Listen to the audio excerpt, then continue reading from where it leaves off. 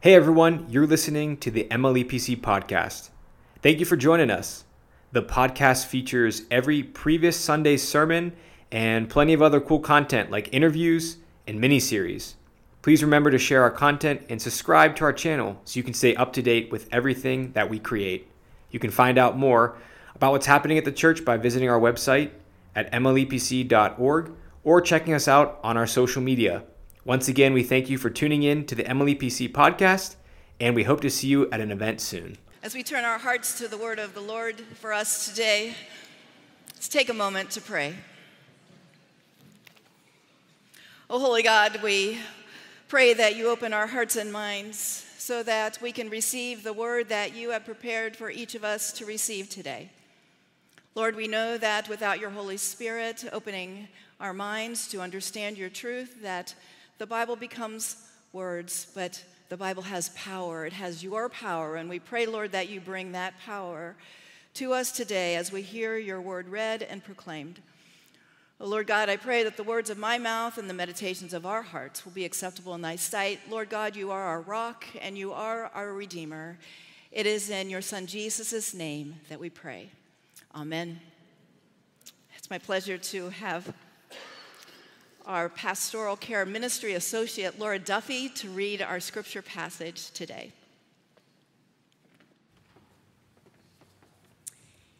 Hear the word of the Lord from Jonah 1:17 to 2:10.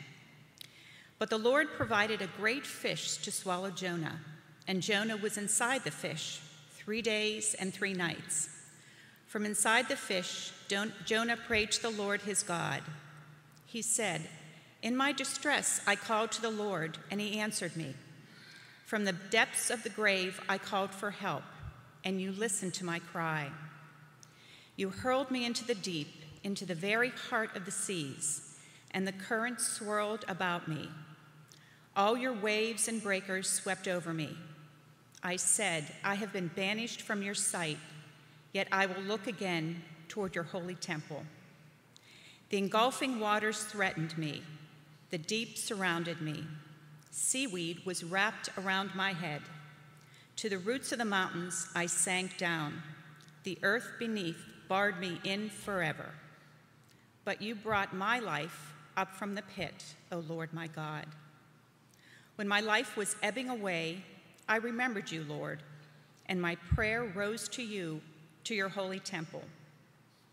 Those who cling to worthless idols forfeit the grace that could be theirs.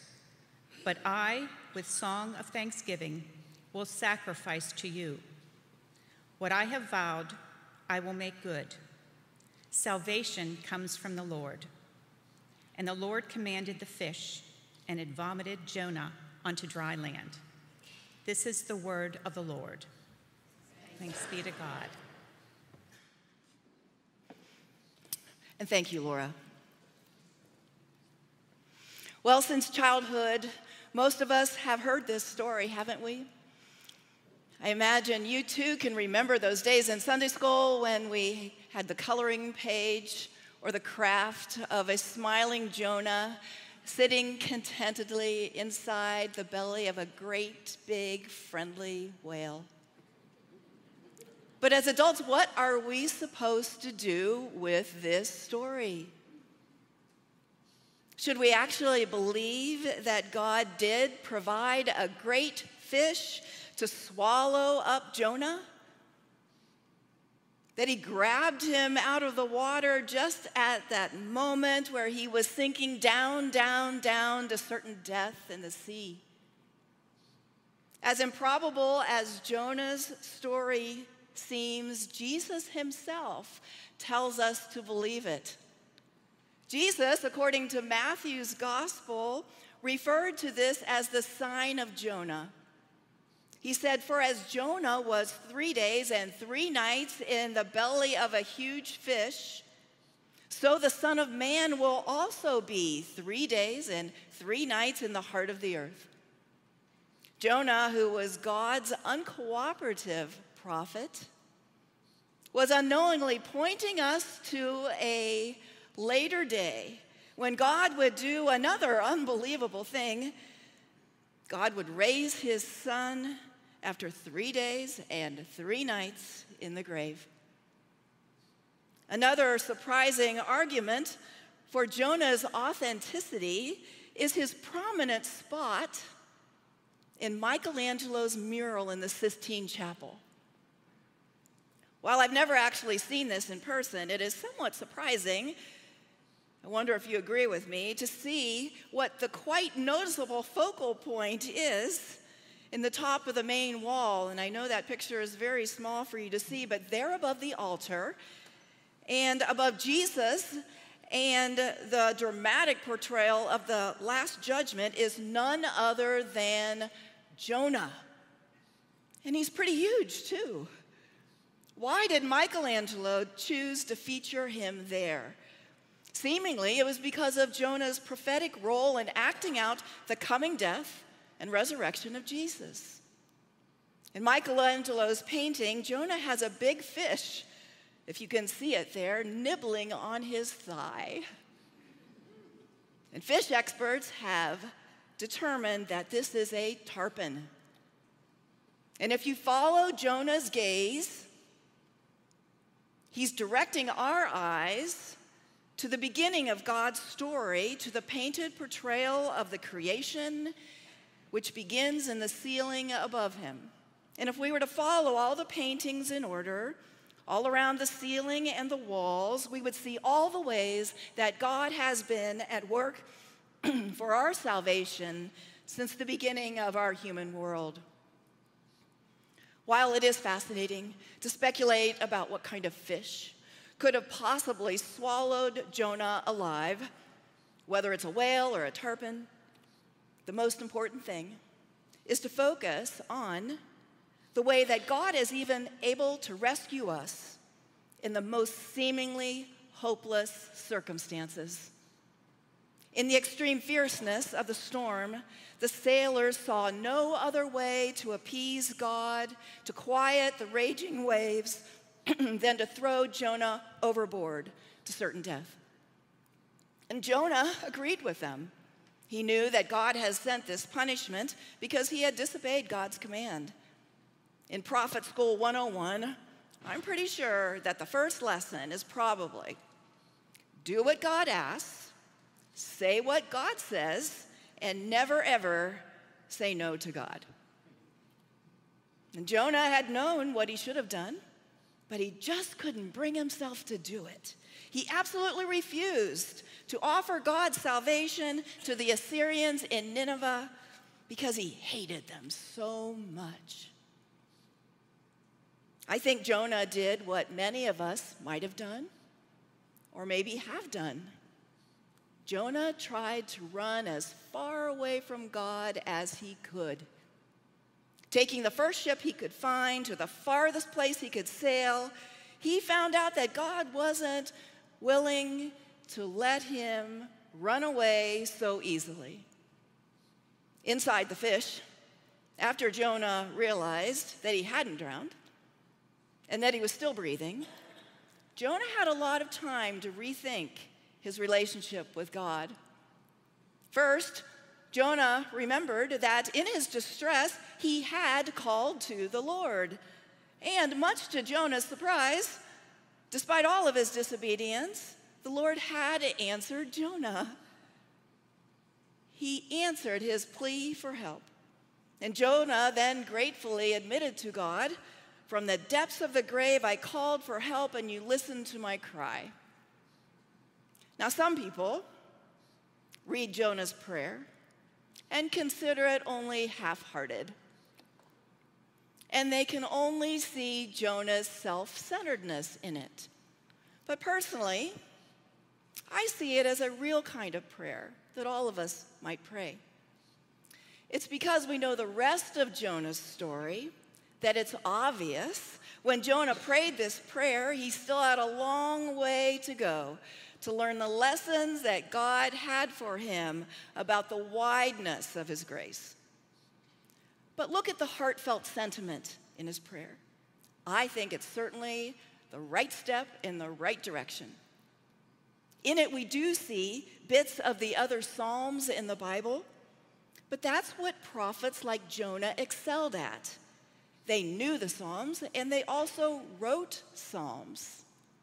In his prayer, Jonah acknowledged that it was God who created the storm and orchestrated his being tossed out of the ship into the sea. And Jonah prayed, God, you hurled me into the sea, into the very heart of the deep. Your waves swept over me.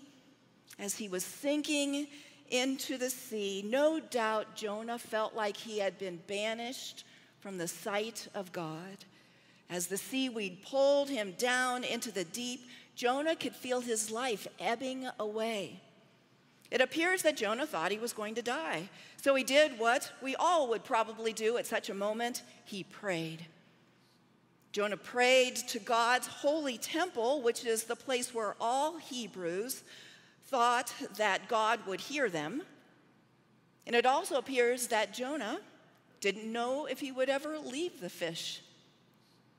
But it was enough for Jonah to know that God had reached out to him and that he would forgive him. But God did something far more than that, didn't he? In such an unexpected way, God instead provided a very unique lifeboat to give Jonah a second chance. For 3 days and 3 nights, Jonah was inside that great fish as it swam. And I'm just imagining what that must have been like, right? It must have been squishy, very dark, probably pretty smelly. Imagine there wasn't much wiggle room in there either.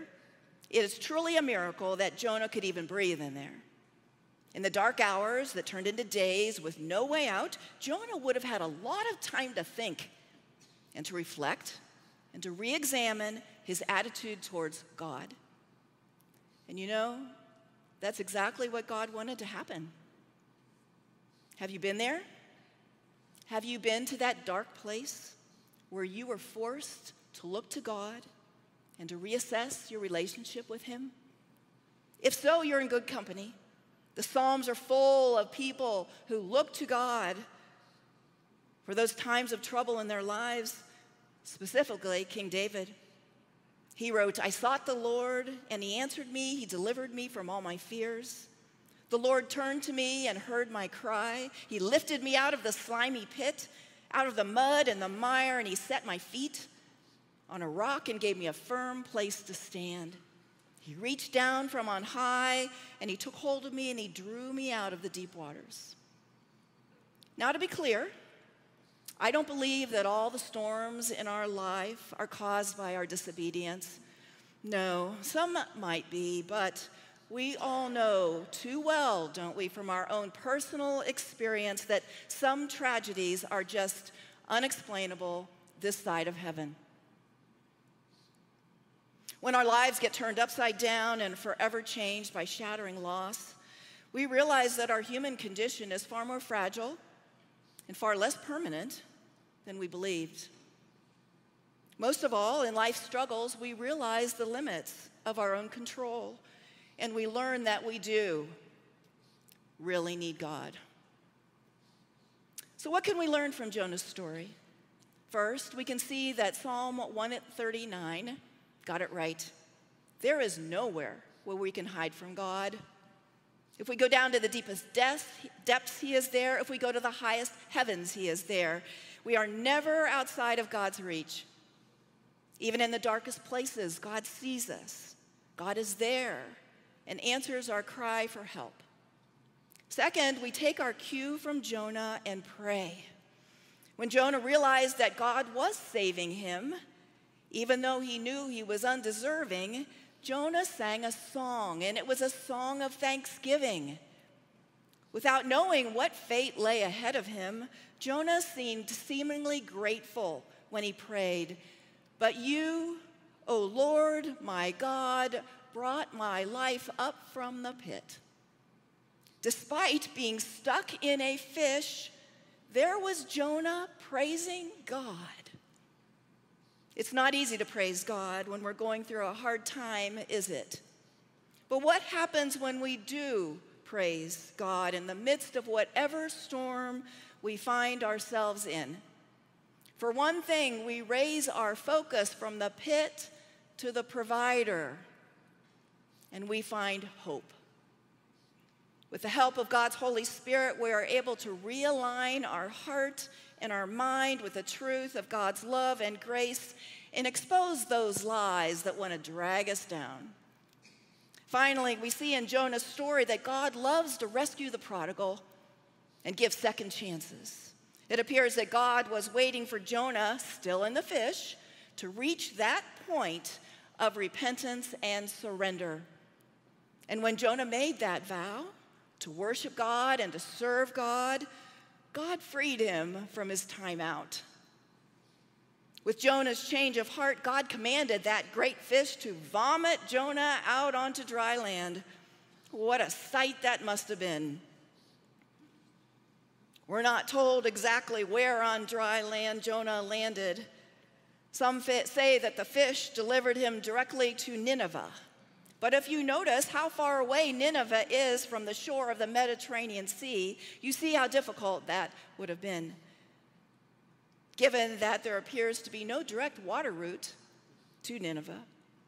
Some speculate that if the fish was a super swimmer, he could have found a way into the Red Sea, which is indicated by the red arrow, and then swam around to the Arabian Sea and then into the Gulf of Oman, into that Strait of Hormuz, and into the Persian Gulf and up the Tigris River, and then spit him onto the shores in Nineveh.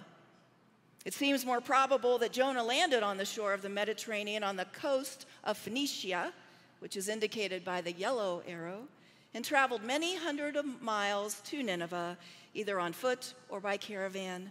Of course, God can do all things beyond our wildest speculation or imagining. If there were people around to witness the ejection of Jonah from the fish, they definitely would have something to talk about, wouldn't they? You see, the Phoenicians and the Ninevites, they worshiped a god named Dagon. And Dagon was, of all things, a fish god. Dagon is mentioned as being worshipped by the Philistines several times in the Bible. In 1 Samuel, we learn that story of what God did to the statue of Dagon after the Philistines had captured the Ark of the Covenant during a battle. The Philistines took the Ark of the Covenant into the temple of Dagon, and they were celebrating the triumph over their God over the Israelites' God. But God, the Israelites' God, kept causing the statue of Dagon to fall over in front of the ark. And the final time that Dagon fell over in front of the ark, he lost his head and he lost his arms. And then to get them to release the ark, God set a plague upon the Philistines. You see, God does have a sense of humor, doesn't he? Seemingly, God used his great fish to deliver Jonah in order to display his powers over all fish, including the fake fish god of Nineveh. And what does Jonah's journey teach us about God's grace in our own lives? I think it's a reminder that God hears our cry for help, wherever we are. And the key is always to turn first to God and not get swallowed up by our anxiety and our fear. We will all disobey God at some point in our lives. It's just our human nature. But like Jonah, we are assured that because of God's grace toward us, he won't discard us. God, in fact, welcomes us into his arms when we come to him and we repent with sincerity. Jonah's primary wish was that he would always be in the presence of the Lord, whether on this earth or forever in eternity. God does promise everyone who belongs to him and honors him with their heart and confesses him as their Lord and Savior that they will be his now and forever. Now, thousands of years after Jonah lived, we have a better promise of God's grace than he did. We have received God's Son, Jesus, who has reached down and pulled us up into the shelter of his love. If we just keep our eyes on Jesus, no matter how threatening our circumstances are, He promises to hold us fast and walk with us through the darkest valleys, and he promises never to leave us or forsake us. Thanks be to God for his amazing grace toward you and me. By the grace of God, for the glory of God. Amen. And now we turn our hearts to God together as his people, lifting our prayers and petitions up before him. Let us pray. O great and loving God, your will for us in Jesus is the peace which the world cannot give. Your abiding gift is the advocate he promised. Calm all troubled hearts, dispel every fear. Keep us steadfast in love and faithful to your word, following the call you have placed on our lives. We pray today for those who suffer, those whom we know, and those whom we do not. We pray, Lord God, for your loving mercy to surround and protect and be poured out on the mind, body, soul of all in need of your healing mercy. O Lord, we give you thanks on this Mother's Day for parents who have nurtured us in the faith, watched over and loved us. We also pray for those who grieve over loss on this particular day. Be close to tender hearts and fill them with your love and with your abundance of your mercy and grace. O Lord, we lift up your world, knowing that it is broken, praying your spirit of healing upon us all. Lord, we pray for our country and we ask for your forgiveness where we have turned from honoring you. We pray for those who struggle to provide for their families. We pray that hatred will cease and violence will be no more. We pray that you bless our leaders with your spirit of truth so that our laws and practice will reflect your will and not our own. Lord God, we pray for your church right here in this place and around the world. Strengthen and convict and guide us so that the light we shine will reflect your spirit in truth and grace and love. And Lord, we pause to pray now for those whom we love. We pray that they will turn to you and by faith become joined to your Son and be brought into your kingdom. Hear us now as we pray for them in the quiet of our hearts.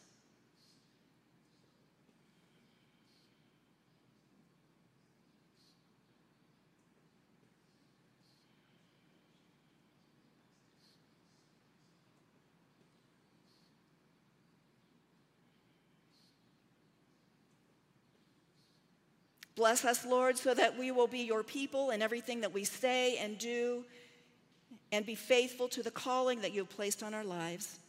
And hear us now as we pray the prayer that Jesus taught us to pray. Our Father, who art in heaven, hallowed be thy name.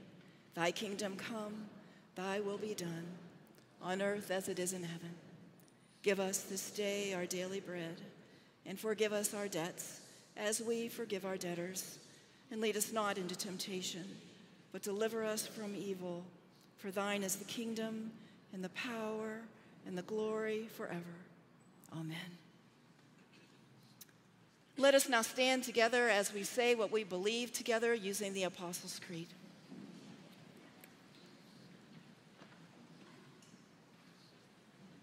I believe in God the Father Almighty, maker of heaven and earth, and in Jesus Christ, his only Son, our Lord, who was conceived by the Holy Spirit, born of the Virgin Mary, suffered under Pontius Pilate, was crucified, dead, and buried. He descended into hell. The third day he rose again from the dead. He ascended into heaven and sits on the right hand of God the Father Almighty.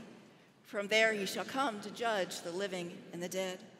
I believe in the Holy Spirit, the Holy Catholic Church, the communion of saints, the forgiveness of sins, the resurrection of the body, and the life everlasting. Amen. Hi, this is Pastor Carolyn. Thanks so much for joining us today. If you'd like to find out more about our church, you can check out our website at mlepc.org and be sure to subscribe so you don't miss a podcast. Have a blessed day.